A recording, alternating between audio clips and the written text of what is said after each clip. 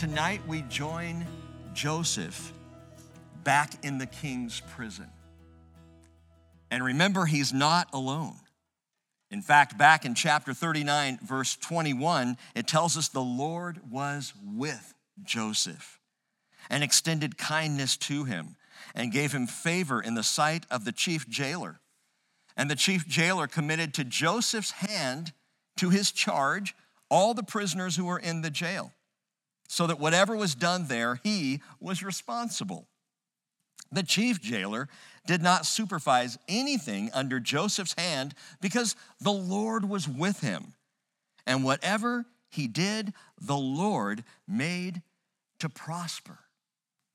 Father, we see the proof in your word that you were with Joseph. And it is so comforting and so encouraging to us because we are reminded that you promised to be with us. You would never leave us or forsake us. You promised in your word, Lord Jesus, to be with us to the very end of the age. You said you would not leave us as orphans, but that you would come to us. And we believe, I believe tonight, you are here with us. Oh, not here in this limited space, Lord, but here with us. That you are with your people. And you do not depart. And I am so thankful for that, Lord. And I ask tonight, as we now head deeper into the word, as we rejoin Joseph, as it were, in prison, that you would remind us of this marvelous truth, that you are with us right here, right now. And we simply ask your Holy Spirit to teach your word to us. In Jesus' most holy name, amen. Picking up with verse 1 of Genesis chapter 40, then it came about after these things, the cupbearer and the baker for the king of Egypt offended their lord, the king of Egypt. If your translation says the butler and the baker, it's not butler, it is cupbearer. The one who would bring the cups of wine to Pharaoh, who would offer it, often sampling before him, to protect against possible poisoning or threat to the throne. And the chief baker, he would oversee really all the food that was then presented to Pharaoh. But these two somehow offended their lord, the king of Egypt. We don't know how. We don't know if there was some kind of plot that was hatched against the Pharaoh, but he's offended. And so these two are in big trouble. Verse 2, Pharaoh was furious with his two officials, the chief cupbearer and the chief baker. And so he put them in confinement in the house of the captain of the bodyguard in the jail, the same place where Joseph was imprisoned. The captain of the bodyguard put Joseph in charge of them, and he took care of them, and they were in confinement for some time. Interesting, we can presume there hasn't been a changing of the guard. That is the bodyguard. That is the captain of the bodyguard here is Potiphar. The same Potiphar in whose house Joseph served, and Potiphar's wife made that, claim against him, saying that he had come on to her when truly she had come on to him, but she made a big deal out of it. Potiphar had to put Joseph now into prison, but Potiphar is the overseer of this prison, and Potiphar is the one now who puts Joseph in charge of the chief cupbearer and the baker. That's remarkable. It proves even further that Potiphar saw the Lord was with Joseph, as the last chapter told us. He experienced firsthand the blessings of God through Joseph. He had been aware of the blamelessness of Joseph, even if Mrs. Potts tried to pin a false claim on this young man. But apparently, here we are in the next chapter, and though Joseph is in prison, Joseph is a prisoner that Potiphar still can trust. Two other prisoners looked very similar to Joseph. In Acts chapter 4, verse 13, it tells us, as they, that is the Jewish ruling council, observed the confidence of Peter and John and understood that they were uneducated, untrained men, they were amazed and began to recognize them as, underscore this, having been with Jesus. See, they were with Jesus, and it made all the difference. The Lord was with Joseph, and it made all the difference. And so these prisoners look very similar to one another, whether it's Joseph or Peter or John, because they've been with the Lord, and the Lord is with them. Brothers and sisters, trust that. Have confidence that the Lord is with you. Cling to him. And even if claims are made against you, even if you find yourself in a prison of some sort or another, the truth will out. You just stay with the Lord. You just be confident the Lord is with you. But note this, in verse 4, it says the captain of the bodyguard put Joseph in charge of them, and he took care of them, and they were in confinement for some time. He took care of them. Joseph here is in charge of the prison. Remember that. He's overseeing the whole thing now. The chief jailer doesn't worry about it. He just has Joseph in charge. Joseph is the boss. What does he do? He takes care of them.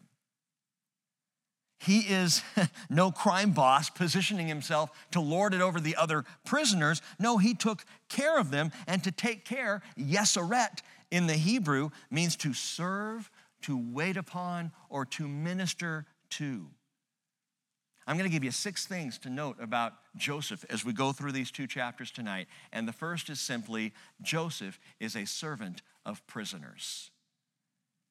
He's a servant of prisoners. It reminds me again of Peter and John. After they were released, they ran back to their fellowship. They began to pray together. Listen to what they said, Acts chapter 4, verse 29.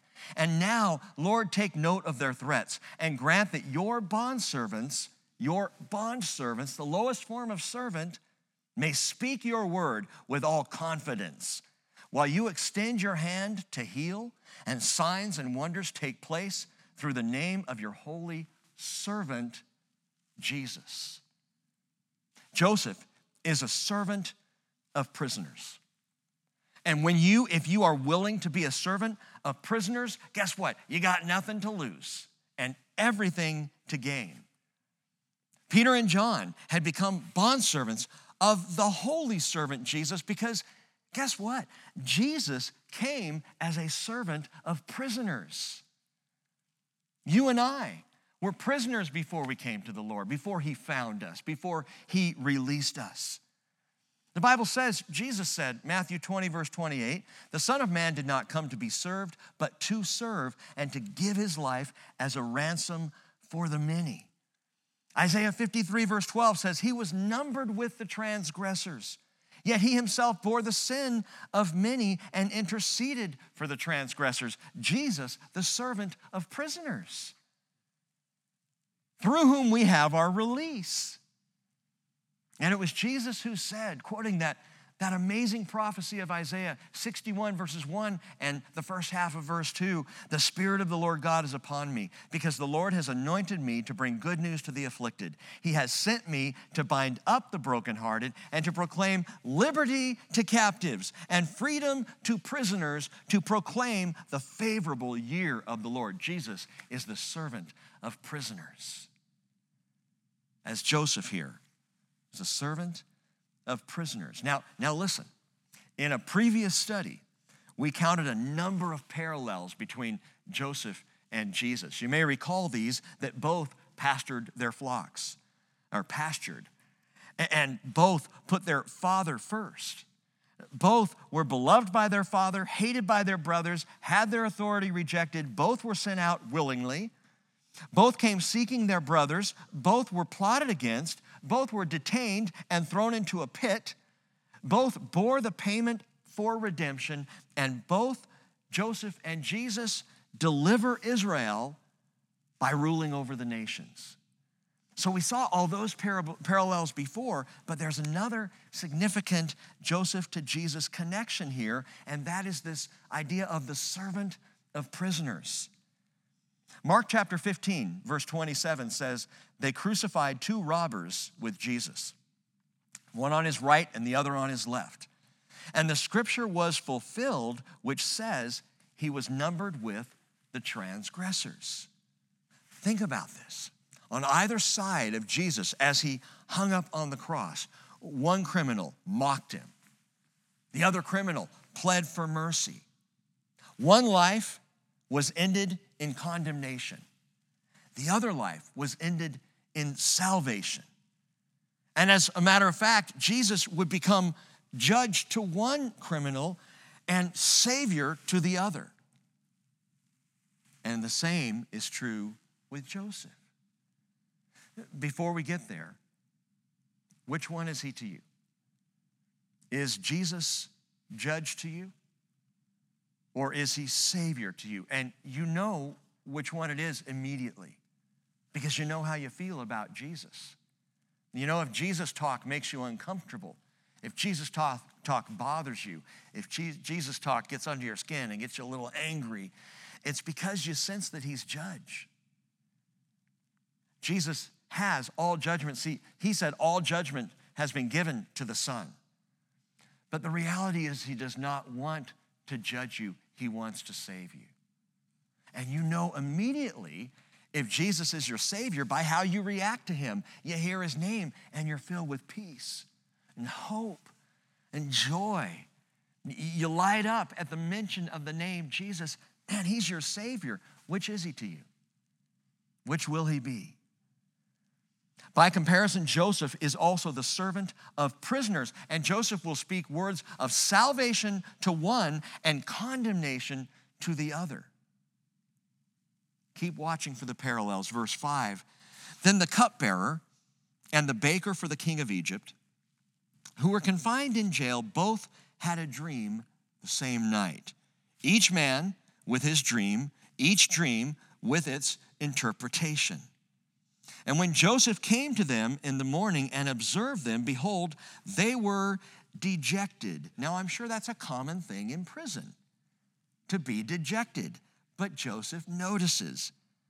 He asked Pharaoh's officials, verse 7, who were with him in confinement in his master's house in the prison, why are your faces so sad today? What? Are you serious? Why are your faces so sad today? Joseph says. Hey, if I'm in prison, I'm not caring about the guy in the next cell block. I'm not really concerned how he's doing. You know, I'm in prison here. At best, I'm not noticing if someone's a little dejected one day, but this says something about the character of Joseph. It says something about the servant of prisoners, that he would even notice in this moment the countenance of their faces, that he would have concern. Well, we should know this because he took care of them. He ministered to them. He saw to their needs. He cared for them, this servant of prisoners. The godly person does that. I have a dear friend who spent some time incarcerated and shared this with me, that there were those in the prison house who actually cared for other prisoners themselves, who actually looked out for others and saw when they were down and responded to those needs. It kind of surprised me, but why should it surprise me? That if you have the Spirit of the Lord, whether you're in prison or not, you're going to care. The godly person cares for others, even in their own confinement. Hey, is that you in this season? Are you the godly person caring for others, though you yourself are being restricted and confined and kept in? This is a great time to practice the attitude of the servant of prisoners. Verse 8, then they said to him, well, we've had a dream, and there's no one to interpret it. Joseph said to them, do not all interpretations belong to God? Tell it to me, please. Joseph is remarkable. Remember, I told you that the Jews call him Yosef HaZadik. That is Joseph the righteous. What an amazing man. Remember this, the Bible doesn't tell of a single revelation of God to Joseph, visually, auditorily, or even in dreams. But Joseph just knows the Lord. He knows God is with him. He turns to God constantly. In fact, the second thing to note about Joseph tonight is Joseph is not only a servant of prisoners, Joseph is a seer of God. A seer of God. And I'm not just talking about a sage or a prophet. Oh, he was that. But Joseph is a man who just sees God everywhere, engaged in everything, in every circumstance. And so here in verse 8, he says, do not all interpretations belong to God? This is normal for Joseph. Nearly every single time he opens his mouth, all the way from Genesis 37 through Genesis 50, when Joseph opens his mouth, he declares the immediacy of God in his life. You will note this in those chapters, again, Genesis 37 through 50, 20 times Joseph opens his mouth and makes reference to the immediacy of God, to God's hand in things, to God at work. In fact, I think it's all best summed up in one sentence, that Joseph will rhetorically ask his brothers, that is in Genesis 50, verse 19, when he says, am I in God's place? Am I in God's place? God's in his place. Everything else orbits him. Everything else revolves around him. I'm just part of everything else. But Joseph, this seer of God, sees God present in every circumstance. Even in the dreams of a cupbearer and a baker, Joseph sees God. Joseph knows God has the answer. And so we'll see Joseph, he just continues to consider God's hand, God's work, God's will. Derek Kidner says, it was the habit of Joseph's mind. I like that. Man, that's a good habit to have. Is that your habit? To see God doing everything, involved in everything, present in every circumstance. Well, verse 9, so the chief cupbearer told his dream to Joseph. And he said to him, in my dream, behold, there was a vine in front of me. And on the vine there were 3 branches. And as it was budding, its blossoms came out, its clusters produced ripe grapes. Now, Pharaoh's cup was in my hand, so I took the grapes and squeezed them into Pharaoh's cup, and I put the cup into Pharaoh's hand. Verse 12. Then Joseph said to him, this is the interpretation of it. The 3 branches are 3 days. Within 3 more days, Pharaoh will lift up your head and restore you to your office, and you will put Pharaoh's cup into his hand according to your former custom when you were his cupbearer. Okay, stop right there and notice his absolute total confidence. He is making a prophecy that is going to take place in 3 days. In 3 days, if he's wrong, it's going to be known. Talk about sticking your prophetic neck out. This is going to happen in 3 days. He's absolutely sure of it. He doesn't even say, test this. Now, that's kind of what we like to say. I think the Lord has this for you. I think the Lord is sharing this with you. Test it to be sure. Joseph doesn't say that. He says, no, this is the interpretation. The 3 branches are 3 days. The grapes, the wine goes into the cup. You're going to hand it to Pharaoh. You're going to be restored to your office. He doesn't hem-haw around. He doesn't give some kind of loose, broad, generic interpretation like you'd read in a horoscope. Something that could apply to anyone, but you read it and go, whoa, that's incredibly accurate. No, he nails this and he says, this is the way it will be fulfilled. This is what the dream means. And brothers and sisters, there's only one way to have this kind of complete confidence. One way. Faith. Faith comes by hearing, and hearing by the word of Christ. Romans 10:17. We can only assume that Joseph knew this, heard this direct from God. Although we don't see that. All we hear is Joseph making the interpretation. But he knows it's from God. He shares it as if from God. And it reminds me something a friend of mine said many years ago, and I've repeated many times. There are many applications of the Word of God, but there's only one interpretation. There was only one right interpretation of this particular dream, and Joseph gave it. That's the only one. How it would apply now in the life of the chief cupbearer is obvious. The interpretation and the application in this case are the same thing. But note this, number 3. Not only is Joseph a servant of prisoners and a seer of God in all things, but Joseph's interpretations, number 3, are spoke from God.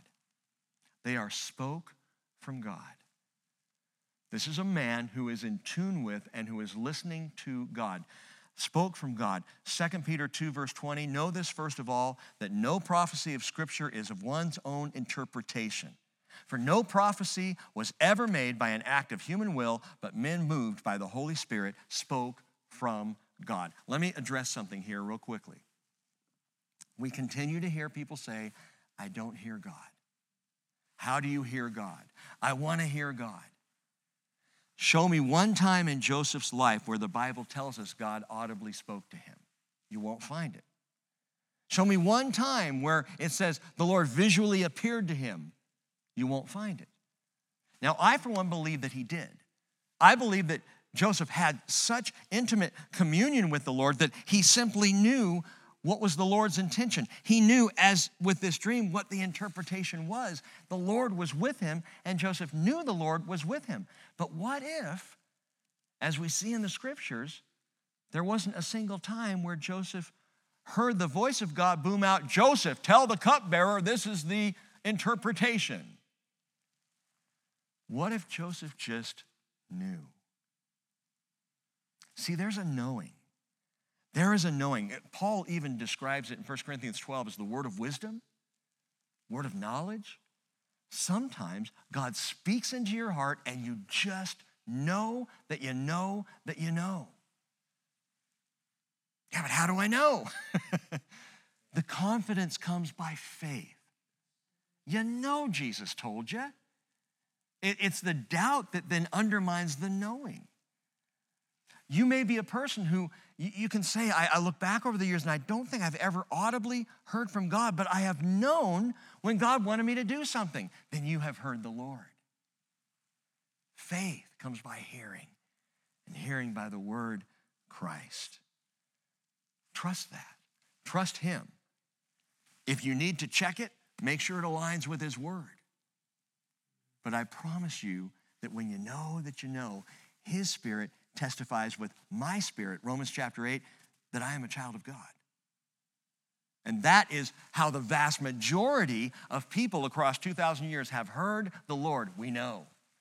We know. We know that he's speaking. Well, verse 14, so Joseph gives the interpretation, but then in verse 14 he says, only to the chief cupbearer, keep me in mind when it goes well with you, and please do me a kindness by mentioning me to Pharaoh and get me out of this house. Keep me in mind. It's the Hebrew word zakar, and it is literally remember me. Remember me. Do me a solid, man. Remember me when you come into Pharaoh's house.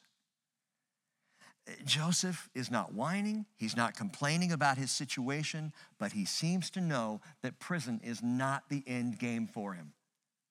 He knows he's not there fairly. He's not complaining about it, but he's also not just passively sitting on it, dejected and all bummed out himself. He's making the best of this opportunity. He knows that the chief cupbearer is going to be restored. Hey, remember me. Remember me. Don't forget me. Well, read on. He says, for I was in fact kidnapped from the land of the Hebrews, and even here I have done nothing that they should have put me into the dungeon. That word dungeon, my friends, it's the same word as we saw back in Genesis 37. It's the same word used for the place where his brothers threw him. It's the word pit. It's bor in the Hebrew. He says, I've done nothing that they should have put me into this pit. So this prison house, this dungeon is to Joseph the same as the pit was to Joseph, as he uses the same word. Verse 16. When the chief baker saw that he had interpreted favorably, he said to Joseph, I also saw in my dream, and behold, there were 3 baskets of white bread on my head. In the top basket, there were some of all sorts of baked food for Pharaoh, and the birds were eating them out of the basket on my head. Isn't that cute? Then Joseph answered and said, this is its interpretation. The 3 baskets are 3 days. Within 3 more days, Pharaoh will lift up your head from you and will hang you on a tree, and the birds will eat your flesh off of you.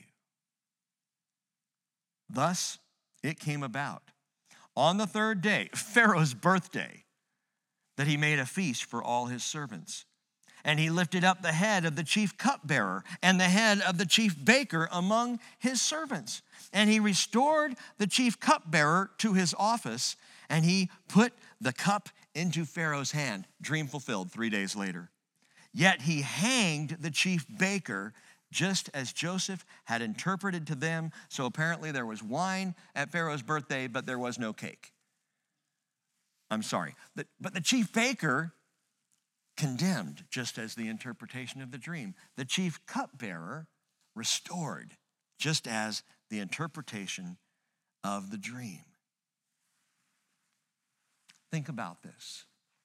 Let's mine this a little bit. Think about Pharaoh's cup, the cupbearer and the cup. The Pharaoh's cup is the key to the cupbearer's salvation. In verses 11 through 13, so right here in the sharing of the dream and in the interpretation of the dream, the cup is mentioned 4 times. 4 times. There are 4 cups raised during Passover. 4 primary cups in the meal. The 4th is the cup of redemption, and the 4th cup in our story. And you can look at this. Verse 11, the word cup is used 3 times. The 4th time it is used is in verse 15, or verse 13, where it says, you will put Pharaoh's cup into his hand. The 4th cup in Passover is the cup of redemption. The 4th cup in the story is the cup that the cupbearer places into Pharaoh's hand. And that 4th cup, that last cup, is the one about which Jesus said in Luke 22, verse 20, this cup which is poured out for you is the new covenant in my blood. God is using this, my friends. We've talked about recently how God takes historical, factual, true events and writes them into the story of Scripture, maintains them, preserves them for our reading so that we can learn from them. That he is speaking supernaturally through history itself to point us to Jesus, to point us to the cup of redemption, the cup that is the new covenant in his blood, the 4th cup. Now, if you're watching, if you're quick, if you're reading all the way through here, you'll note that down further, when it's all fulfilled in verse 21, the word cup is used yet again. There's a 5th use of the word cup. Well, the 5th cup in the Passover is a cup of Elijah. So there is a 5th cup in the Passover. It's not really part of the Passover Haggadah, that is the teaching or the speaking through the Passover, but it's a 5th cup. So you can make that parallel if you'd like to, but the reality is 5 in the Bible is the number of grace. And so when all of this is fulfilled and the cupbearer raises that cup and gives it to Pharaoh, he is experiencing grace in his life being restored. Marvelous. What about the baker? How do you make a parallel there? Well, let me ask you, what was it that the bread represented in the baker's dream? The bread was his flesh. The bread that was eaten by the birds was his flesh. Jesus said in Luke 22:19, when he had taken bread and given thanks, he broke it and he gave it to them saying, this is my body, which is given for you. Do this in remembrance of me. And the parallel is absolutely perfect. While the cups of wine speak of redemption, speak of his blood, which is the new covenant that brings our redemption, and the cupbearer was redeemed, so the bread spoke of the flesh, the body, hung up on the cross, just as the chief baker was hung. And together, these two, the cupbearers and the baker's dreams and their fulfillments, graphically point to the fulfillment of Passover in Jesus Christ. It's a stunning reality. By the way, communion at the table of the Lord Jesus publicly proclaims both redemption and condemnation. We often we focus on, we consider redemption. When we're sharing the Lord's Supper, when we're taking communion together, we think about the restoration. We're thrilled in that. But if you've got your Bible nearby, grab it. It's 1 Corinthians chapter 11. I'd like you to turn to 1 Corinthians 11, picking up in verse 26, where Paul explains to us, no, it's not just about redemption, that the Lord's Supper also speaks condemnation. Watch this, verse 26 of 1 Corinthians 11. For as often as you eat this bread and drink the cup, Paul says, you proclaim the Lord's death until he comes, which that verse by itself is just marvelous. We look back and proclaim his death. We look forward and proclaim his coming every time we share communion, which is why we do it a lot here at the Bridge Fellowship. You proclaim his death, the Lord's death, until he comes. Verse 27, therefore, whoever eats the bread or drinks the cup of the Lord in an unworthy manner shall be guilty of the body and the blood of the Lord. And that can bring no greater condemnation. To be guilty of the body and blood that was sacrificed for you, for me. But a man must examine himself, and in so doing, he is to eat of the bread and drink of the cup. The bread and the cup. For he who eats and drinks judgment to himself if he does not judge the body rightly. And Paul is really getting after the church at Corinth here, saying, for this reason, many of you are sick and weak, and a number sleep or have died. Paul is drawing a direct parallel between how they're taking communion and the health of the church at Corinth. He says, if we judged ourselves rightly, we would not be judged. But when we are judged, we are disciplined by the Lord so that we will not be, here's the word, condemned along with the world. So then, my brethren, when you come together to eat, wait for one another. If anyone's hungry, let him eat at home, so that you will not come together for judgment, and the remaining matters I will arrange when I come. Things were a mess at Corinth. Selfishness and eating, and the wealthy in the church at Corinth were bringing all their food and eating it up, and the poor would come in and they wouldn't have anything, and there was no sharing going on. Some people were getting drunk on the wine. Paul describes all this in 1 Corinthians 11. For those who say, I want to be like the first century church, I'm like, No, we want to be like Jesus. But in that church, things were such a mess, and Paul comes along and says, man, you are bringing condemnation on yourself. This marvelous symbol of the Lord's table, this sharing in communion together, man, it is supposed to be about redemption, the cup of redemption, the new covenant in his blood. And we're supposed to take it with that attitude. Listen, judging the body rightly does not mean coming into some dreamy religious trance at the Lord's table. It doesn't mean considering yourself all holy and righteous and together as you come to the Lord's table. It is recognizing the very body of Christ for whom he died. Let me put it more simply. That's your brothers and sisters. That's your family in Jesus. What Paul is saying is as we take communion, as we fellowship together around the table of the Lord, consider your brothers and sisters in Christ. You know, I got brothers and sisters in Christ, believers in Jesus, that sometimes I don't get along with. I need to consider them. I need to think about them. Considering other believers as Jesus himself considers them, which is why he went to the cross. It's why the sacrifice was made. It is for all who believe on his name. And so take care that you judge the body rightly. But don't become, please hear me on this, don't become a self-righteous judge of the body. The difference is I'm looking for who I can love. I am looking for who I can be restored to. I am looking for how forgiveness can be passed out. Even as Jesus said from the cross, forgive them, Father, for they don't know what they're doing. I need to be looking to who can I forgive? Who can I be restored to? Do I have any issues, any problems with my brothers and sisters? Am I doing wrong by someone? I need to make that right. That is rightly judging the body. It is wrong to judge the body, however, to sit back and go, that guy, man, what a jerk.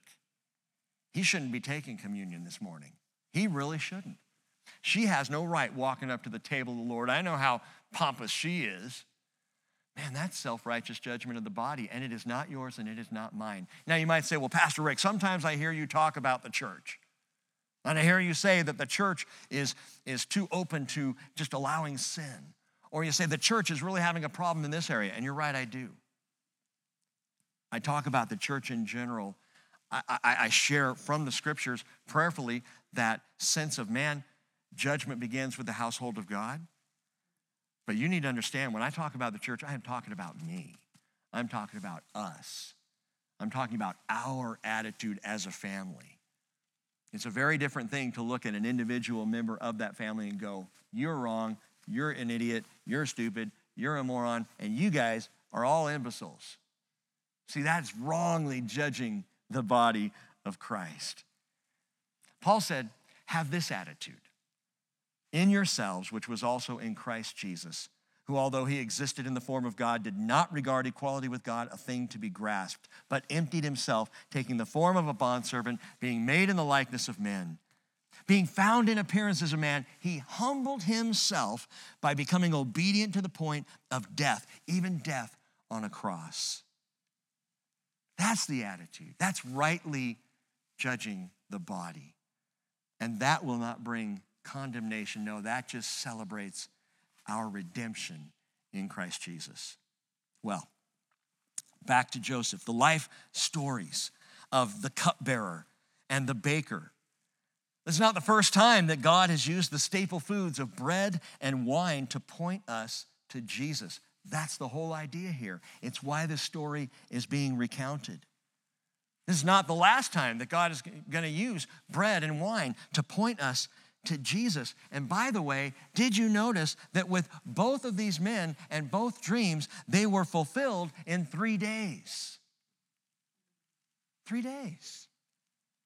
Acts chapter 10, verse 40, Peter said God raised him up on the 3rd day and granted that he become visible, not to all people, but to witnesses who were chosen beforehand by God, to us, get this, to us who ate and drank with him after he arose from the dead.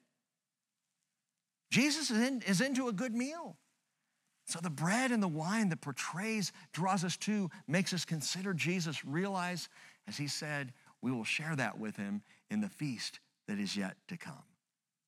Verse 23 tells us, sadly, after all this, yet the chief cupbearer did not remember Joseph, but forgot him. It's all Joseph asked for. It's all he wanted. Remember me, Zakar. Remember me, he says. Keep me in mind when you come out of here, because I'm not here justly. Remember me. Can you relate to the disappointment of Joseph here? Have you ever been in that place? All right, this is it. Dreams fulfilled. Sorry, baker, but all right, cupbearer. This is good news. I've got a voice now. I'm sending someone out, and this is great. Oh, remember me. This is so like God to move in just this way. This is such a God thing. Check it out. Such a, hey, hello, cupbearer? Remember me? Don't forget me? And days turned into months, turned into seasons, and chapter 41 begins telling us that Joseph would still serve in prison for 2 more years. 2 years. This can't be the way it's supposed to be, Lord. I'm not supposed to still be stuck in this pit. Do you know that all told, Joseph spent approximately 10 years in this prison?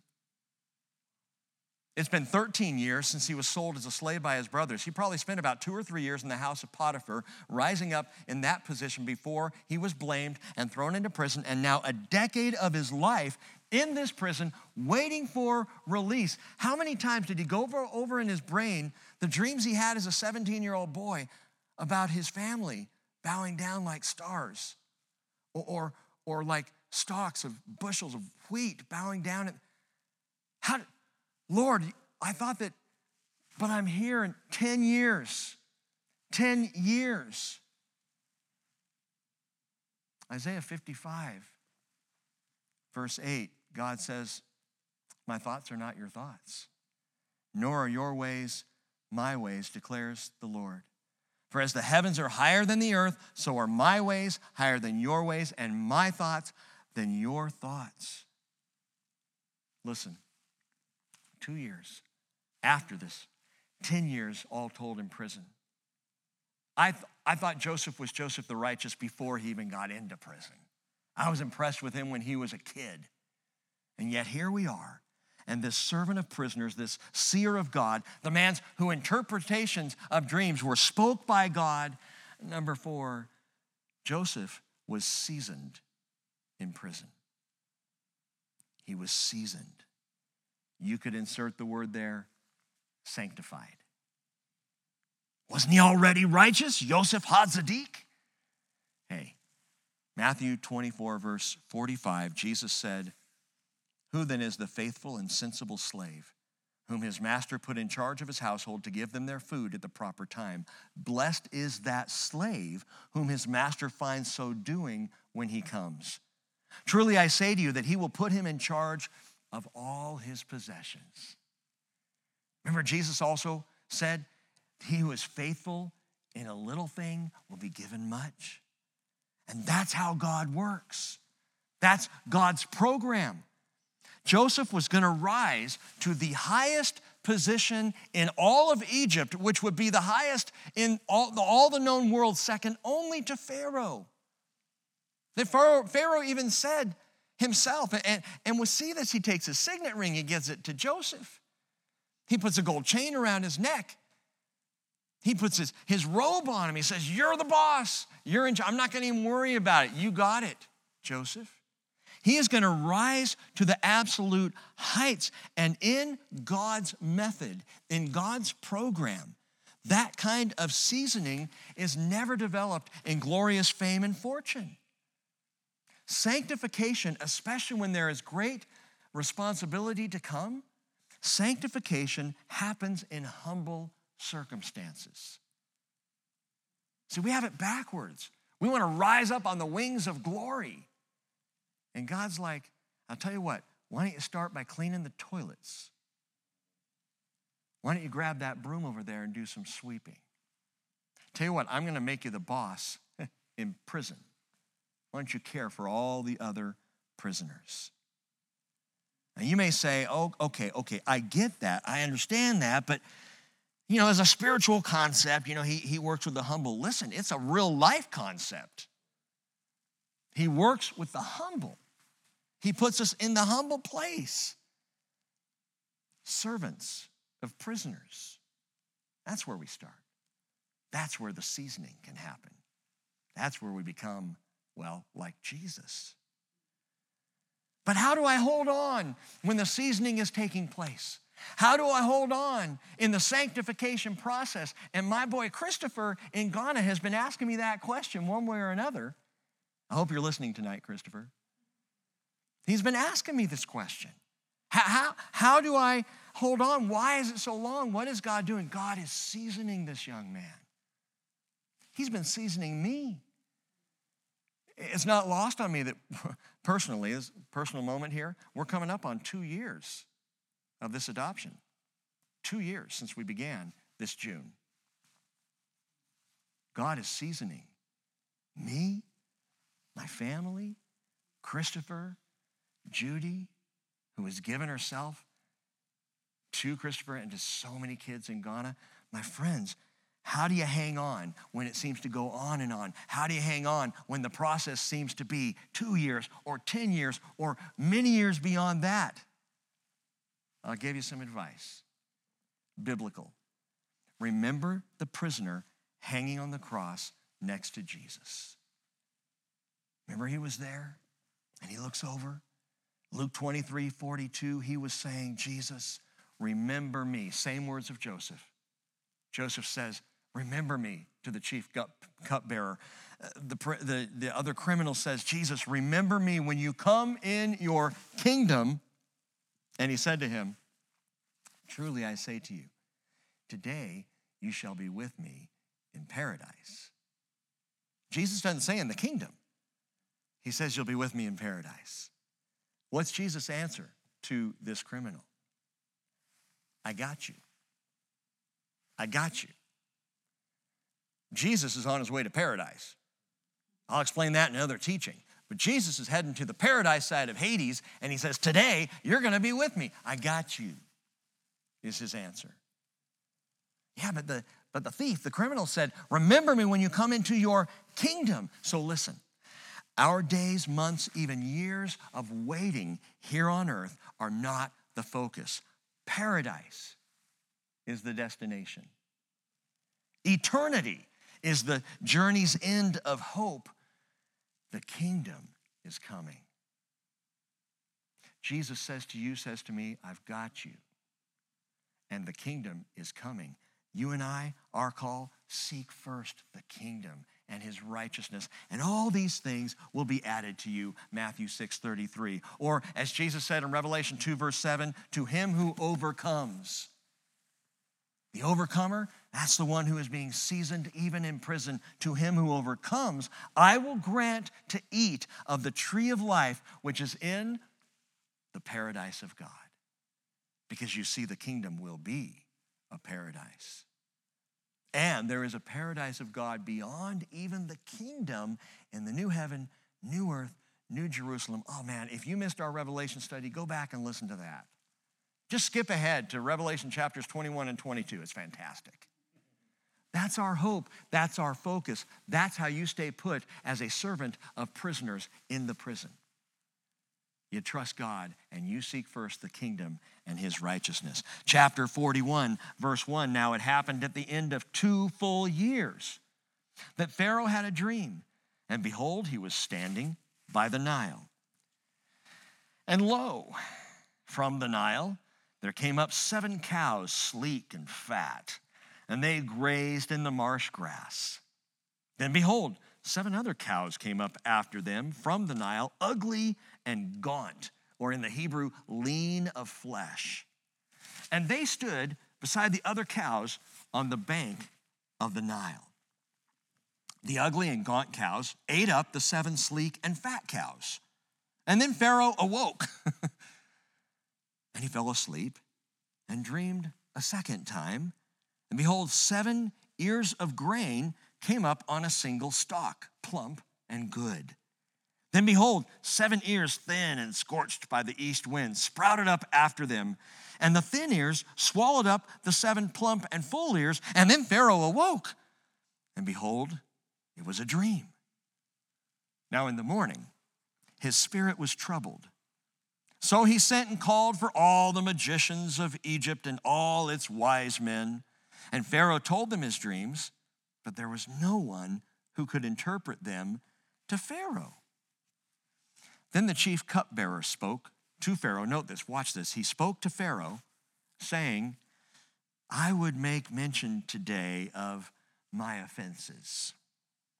Pharaoh was furious with his servants, and he put me in confinement in the house of the captain of the bodyguard, both me and the chief baker. And we had a dream on the same night, he and I. Each of us dreamed according to the interpretation of his dream. Now, a Hebrew youth was with us there, a servant of the captain of the bodyguard, and we related them to him. And he interpreted our dreams for us. To each one he interpreted according to his own dream. And just as he interpreted for us, so it happened. He restored me in my office, but he hanged him. Note that last verse. Listen to this. It sounds like the cupbearer thinks Joseph restored him and Joseph hanged the baker. Read it again. Just as he interpreted for us, that is Joseph, so it happened. He restored me in my office, but he hanged him. Joseph restored him? Joseph hanged the chief baker? That's exactly what the cupbearer is saying. He credits Joseph with the restoration and the condemnation by the interpretation of the dream. And listen, in Hebrew, just as in English, the verb refers to the most immediate subject. He, in verse 13, is the Hebrew youth in verse 12. And so the cupbearer is saying, Joseph restored me, and Joseph condemned the chief baker. And the cupbearer is right on target here. It was by Joseph's words that these things came to pass. You could say, number 5 in our listing, that Joseph has the seal of divine authority. As he said it, so it happened. Pilate was looking at Jesus, looking him over. And in John 19, verse 10, he said, do you not know that I have authority to release you and I have authority to crucify you? And Jesus answered, you would have no authority over me unless it had been given to you from above. In another place, Matthew 16, I believe, Jesus said to Peter and the apostles, you have authority to forgive sin. You have authority to bind and authority to release. You have authority. And as you say, it shall have been done in heaven. That is, it's already been done in heaven. It's now been revealed to you. And as you speak it, you're just speaking what God has already intended. You have authority. And so when we speak with the words of God, we have this seal of divine authority. When we're speaking the word of God, when we're sharing God's intentions, God's word by God's Spirit, there is a divine authority there. Joseph's got it. He's got divine authority. Look at verse 14, continuing. Then Pharaoh sent and called for Joseph, and they hurriedly brought him out of the dungeon. And when he had shaved himself and changed his clothes, he came to Pharaoh. Just a side note, Egyptians saw beards as low class. An ancient Egyptian painting, if you look at the old paintings, Jews and Arabs, Semites, are always depicted shamefully with beards. I'm looking at Jake, I see Josiah here, my bearded friends, and I'm reminded that Egyptians probably wouldn't like the Pacific Northwest very much. Verse 15, Pharaoh said to Joseph, I have had a dream, but no one can interpret it. And I have heard it said about you that when you hear a dream, you can interpret it. Listen closely, verse 16. Joseph then answered Pharaoh saying, it's not in me. Ever feel that way? Man, it's just not in me. I just don't have it today. I don't have the strength. I don't have the patience. I don't have the wherewithal to deal with life. It is just not in me. But that's not where Joseph stops. God will give Pharaoh a favorable answer. It's not in me. Never is. Even on my best day, it's not in me.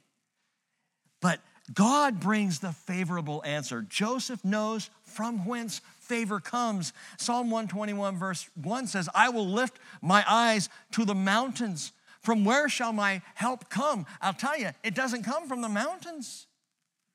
No, my help comes from the Lord who made heaven and earth. That's where it comes from. And so Joseph says, it's not in me. God will give Pharaoh a favorable answer. And note this, mark this in your Bibles, the word favorable there is shalom. God will give you a peaceful answer. God will give you the answer of peace. But listen, Joseph is the conduit. It's not in me, but God's going to give you the answer of peace, and it's going to come through the mouth of Joseph. Why? Because Isaiah 26 verse 3 says, the steadfast of mind you will keep in shalom, shalom. Perfect peace. Because he trusts in you. Joseph just trusted the Lord. It's not in me, but he'll give you an answer. He'll give you the favorable, the peaceful answer. I love this. Joseph doesn't trust himself. It's not in me.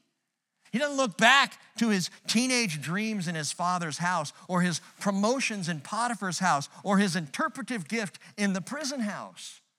He says it's not in me, but God will give the answer of peace. My friends, this is the, in my opinion, apex moment of this seasoned saint.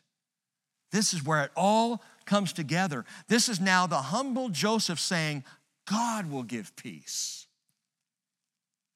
of all the moments in his life, this is where it all comes to bear. And we see the sanctification process of 3 years a slave in Potiphar's house and 10 years a prisoner that Joseph says, it's just not in me. God will give peace. Paul says in Philippians 4, verse 6, a familiar verse to many of you, be anxious for nothing, but in everything by prayer and supplication with thanksgiving, let your requests be made known to God. And the peace of God, which surpasses all comprehension, will guard your hearts and your minds in Christ Jesus. The peace is in Joseph. Even though it isn't in me, he said, the peace in him doesn't come from him. It comes from the Lord. In fact, we're going to see this more vividly where it comes from in just a minute. But read on, verse 17. So Pharaoh spoke to Joseph. In my dream, he said, behold, I was standing on the bank of the Nile. And behold, 7 cows, fat and sleek, came up out of the Nile, and they grazed in the marsh grass. Lo, 7 other cows came up after them, poor and very ugly and gaunt, such as I have never seen for ugliness in all the land of Egypt. And the lean and ugly cows ate up the first 7 fat cows. Yet, when they had devoured them, it could not be detected that they had devoured them, for they were just as ugly as before. And then I awoke. Now that's disturbing. He says, verse 22, I saw also in my dream, and behold, 7 ears, full and good, came up on a single stalk. And lo, 7 ears, withered and thin and scorched by the east wind, came up after them. And the thin ears swallowed the 7 good ears. Well, I told it to the magicians, but there was no one who could explain it to me. Now Joseph said to Pharaoh,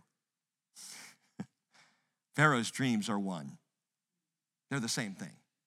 He says, God has told to Pharaoh what he is about to do. Here comes this complete confidence again. The 7 good cows are 7 years, and the 7 good ears are 7 years. The dreams are one and the same. The 7 lean and ugly cows that came up after them are also 7 years.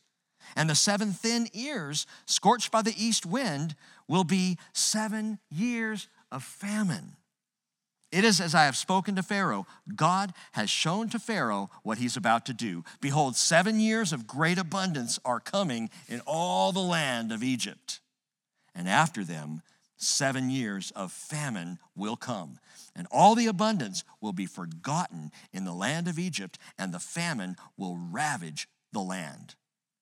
So the abundance will be unknown in the land because of that subsequent famine, for it will be very severe. Now, as for the repeating of the dream to Pharaoh twice, it means that the matter is determined by God, and God will quickly bring it about. My friends, listen closely. Make the parallel.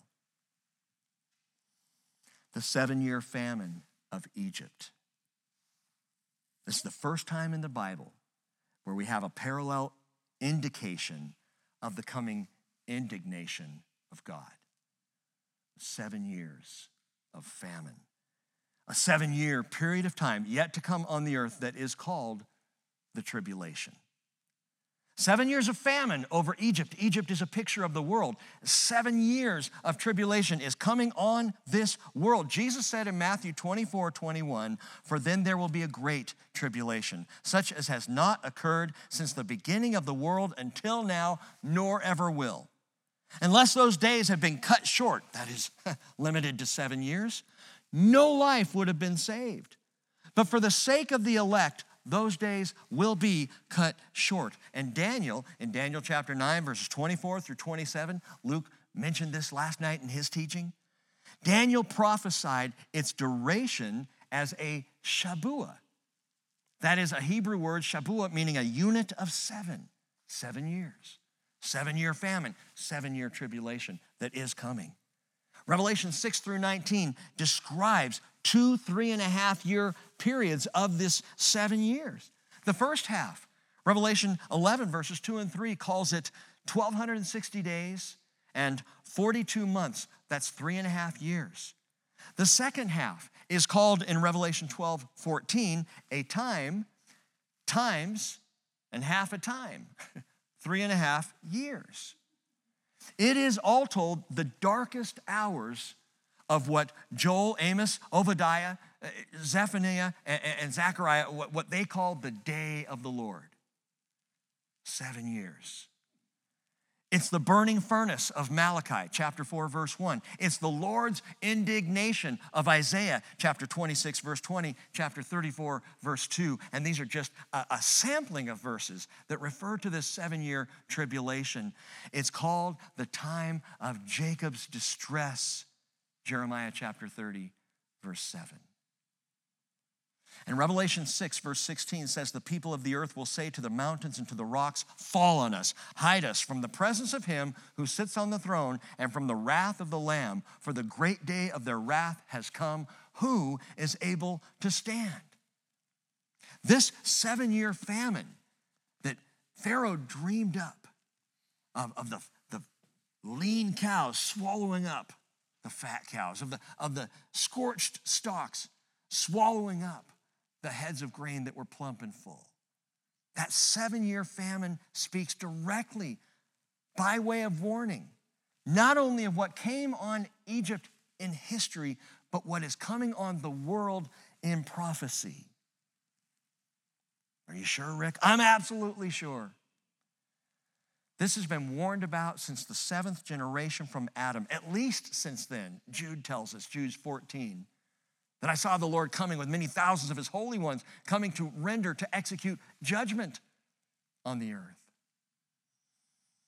In word, in type, in picture, in prophecy, even in promise, this has been said in all of history again and again and again. The Lord has warned the time of his indignation and wrath. The day of the Lord is coming. Are we listening? Are we ready? Now listen, if the 7-year Egyptian famine is indeed a type of that coming 7-year tribulation period of God's wrath, and I believe it is, there's something we've got to understand here. It is preceded by 7 years of plenty. Sleek, fat, fleshy cows, good beef, plump, good, full ears of grain, bread to eat. My friends, by all measures, the world has never known sleek, fat prosperity like it has in the last several years. We are at the apex of all history, the most plump, sleek, fat people in the world on earth since history began. There is no comparison. Yes, there's still poverty. Jesus said the poor you will always have with you, and that is even more judgment on the rich and on the wealthy who take no care or concern for those who don't have anything. Yes, there is still struggle in the world today, but my friends, the United States of America has never been more sleek or fat or plump or full. And COVID-19 is, yes, it's a disruption in all of this plenty. And I believe personally that it is simply a warning of a severe famine that is about to hit this world. Jesus said in Matthew 24, verse 37, the coming of the Son of Man will be just like the days of Noah. For as in those days before the flood, they were eating and drinking, marrying and given in marriage, until the day that Noah entered the ark. And they did not understand until the flood came and took them all away. That word took means caused them to cease. So will the coming of the Son of Man be. Then there will be 2 men in the field, and one will be taken, that is, received unto, and the other will be left. 2 women will be, note this, 2 women will be grinding at the mill. One will be taken, received unto Jesus, and the other will be left. Why are they grinding at the mill? Because there's plenty. Because these are days where there's more than enough. Several hundred times over, more than enough food to feed the entire planet. We are in days of fatness and plenty. And if the parallel holds, 7 years of plenty are immediately followed by the 7-year famine. I believe we are in the years of plenty right now. I think we're at the end.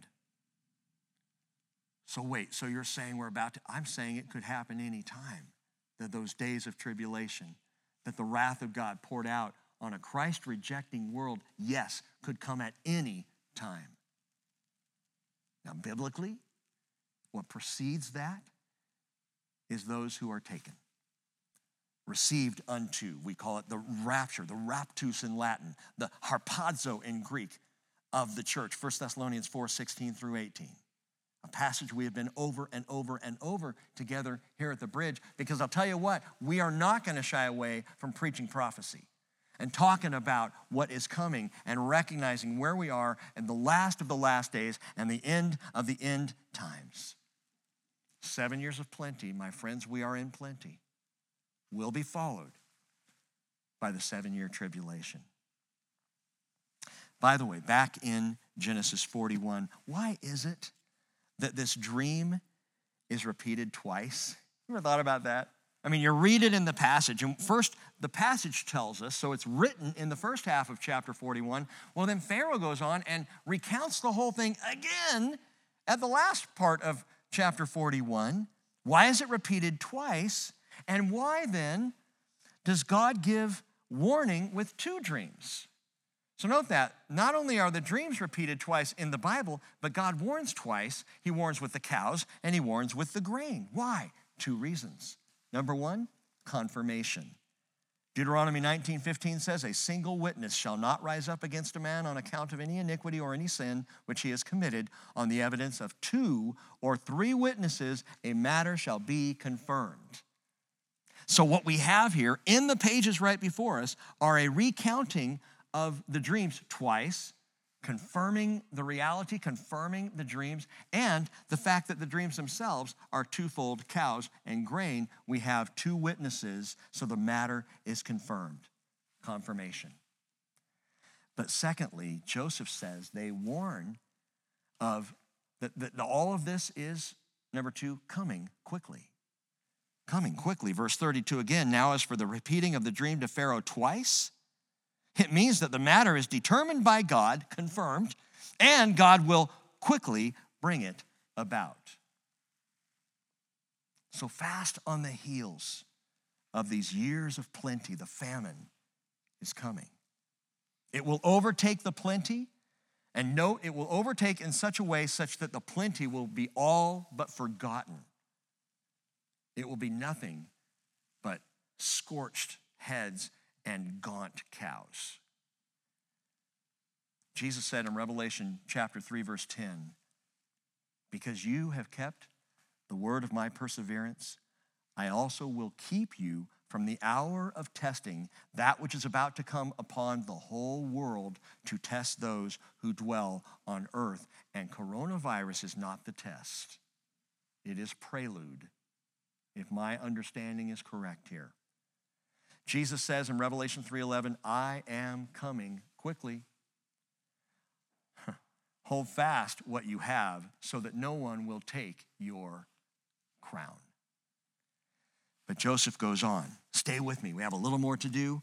Now, let Pharaoh look for a man discerning and wise, he says, and set him over the land of Egypt, he says.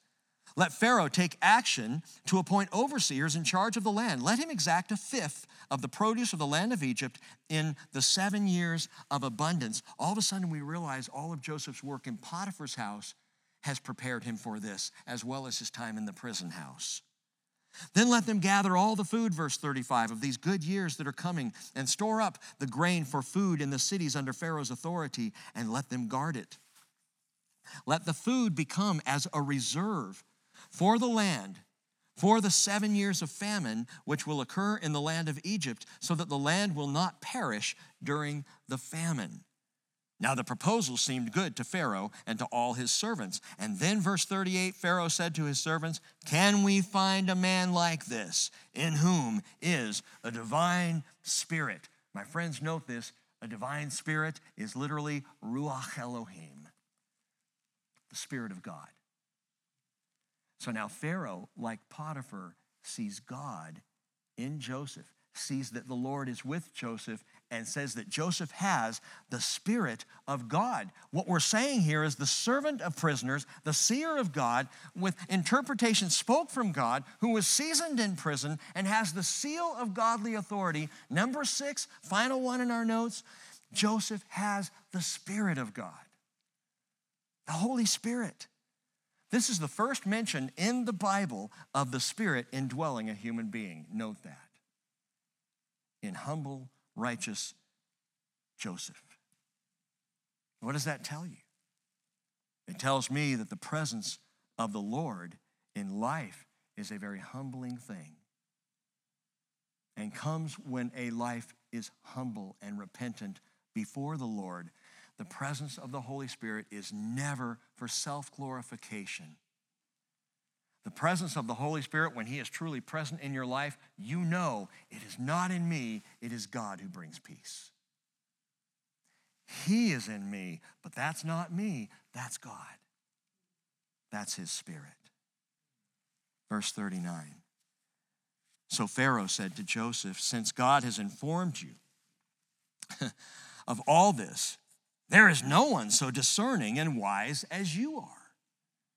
You shall be over my house, and according to your command, all my people shall do homage. Only in the throne I will be greater than you. Pharaoh said to Joseph, see, I have set you over all the land of Egypt. And Pharaoh took off his signet ring from his hand and put it on Joseph's hand and clothed him in garments of fine linen and put the gold necklace around his neck. He had him ride in his second chariot, and they proclaimed before him, bow the knee, bow the knee. And he set him over all the land of Egypt. How did Joseph prepare for this? Slavery and prison. Note that. He wasn't a child star on the Disney Channel. No, he was a slave. And now second over all Egypt. Verse 44, moreover, Pharaoh said to Joseph, I am Pharaoh, yet without your permission, no one shall raise his hand or his foot in all the land of Egypt. And then Pharaoh named Joseph Sapanat Paneah. Sapanat Paneah, which means God speaks and He lives. The idea of the name here is that as God's word came to and through Joseph, Joseph himself was preserved, and so was all of Egypt. Sapanat Paneah. I'll just mention this. You can look into this if you want to. It's curious, it's interesting, but an old Jewish legend claims that each letter of this Egyptian name, Sapanat Paneah, has meaning. That if you look in the Egyptian lettering of the name, that it actually spells out seer, redeemer, prophet, supporter, interpreter of dreams, clever, discreet, wise. Interesting. So he's given this name by Pharaoh, and it continues there in verse 45. He gave him Asenat, that is she who is of Not, in a TH, the daughter of Potiphar, priest of On. On is Hierapolis, or the city of the sun in Egypt. Gave Asenat to him as a wife. Potiphar is a priest. It is not a relation. He's not a relation to Potiphar, so don't confuse yourself there. It's just a priest of the city of Hierapolis. So he gives him this daughter as his wife, and Joseph went forth over all the land of Egypt. And when Joseph was 30 years old, he stood before Pharaoh, king of Egypt. Note this, don't miss it. He is the same age as Jesus when Jesus began his public ministry. When Jesus said, this is the favorable year of the Lord. Joseph began with the 7 years of plenty, favorable years, years of grace. My friends, note this. Jesus said this is the favorable year of the Lord. But we now are at the end of the favorable year. The favorable year speaks of the age of grace, these last days, here and now. And they are rapidly coming to a close. Jesus said that at the beginning. This is the favorable year of the Lord. Joseph stood up at the age of 30 and began his work for the 7 years of plenty. Notice also that in verse 45 that Joseph was given a pagan Gentile for a wife. That's like Jesus, isn't it? The bride of Christ is filled with pagan Gentiles who came to faith through Jesus.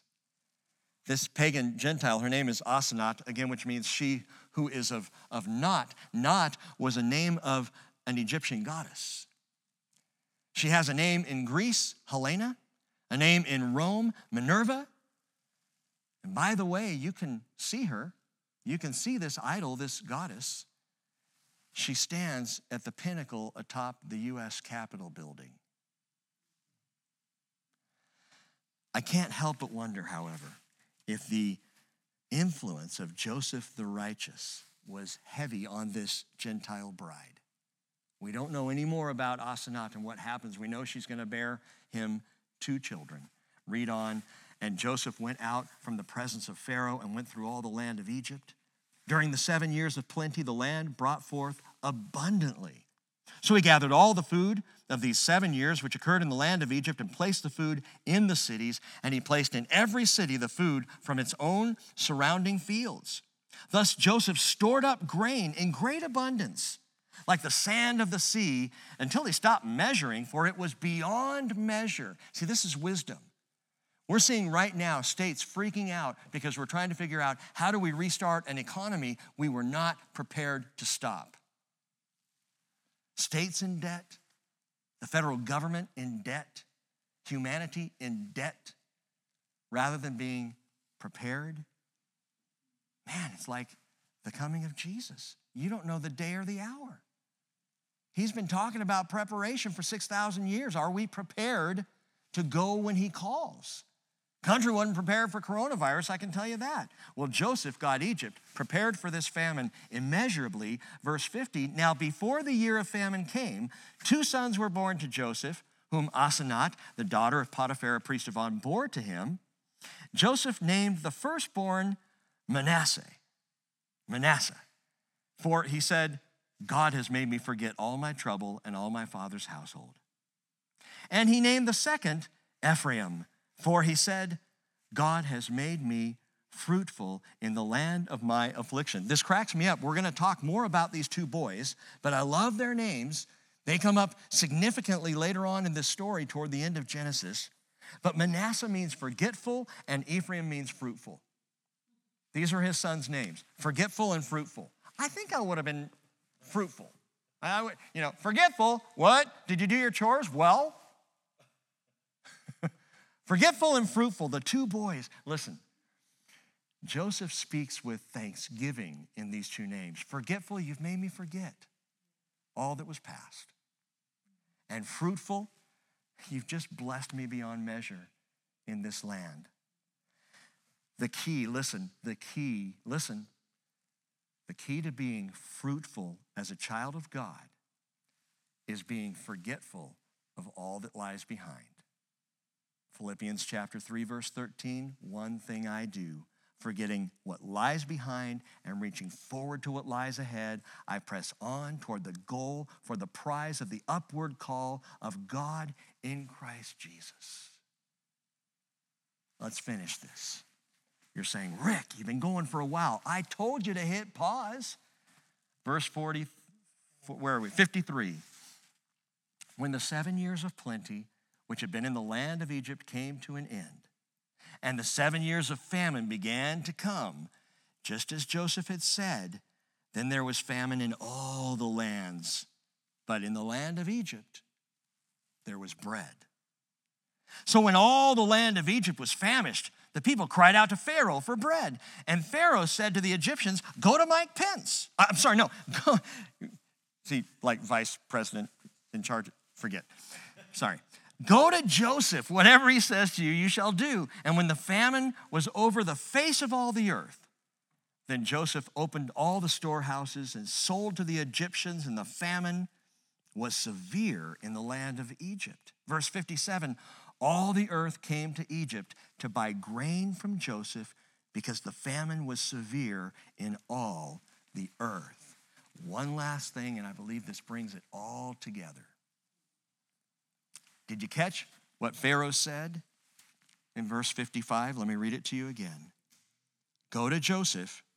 Whatever he says to you, you shall do. Sound familiar? John chapter 2, verse 1 tells us on the third day, there was a wedding in Cana of Galilee, and the mother of Jesus was there. And both Jesus and his disciples were invited to the wedding. And when the wine ran out, the mother of Jesus said to him, they have no wine. And Jesus said to her, woman, what does that have to do with us? My hour has not yet come. And his mother said to the servants, whatever he says to you, do it. Jesus performed his first miracle at that wedding in Cana, elementally changing water into wine. Joseph stored up grain for bread. Jesus changed the water to wine. Joseph stored up the grain for bread and wine. Again, the picture comes back around to us. My friends, the Lord knows what he's doing.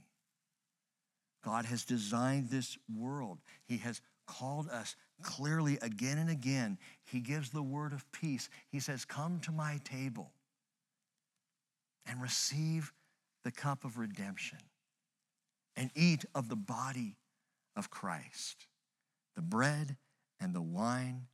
Man, whatever he says to you, do it. Just do it. Holy Father, your word tonight is so multifaceted, and yet it comes down to that one simple truth. It is not in me. God is the one who speaks peace. You are the one. And so we worship you. We proclaim and declare the name of Jesus, and we do it, Lord, across the airwaves. I got to share, I love what my brother Les prayed earlier. Lord, that the devil is the prince of the power of the air, but we're taking over the airwaves to speak the glory of God in Christ Jesus, to tell of the gospel, seen here in dreams of bread and wine, seen in times of plenty and famine, understood in the body and the blood of Jesus. We come proclaiming your glory. We come worshiping your majesty and your honor. You are awesome, our God. Jesus, your word is amazing to us. And we come now to the table of the Lord to commune together. In Jesus' name, amen.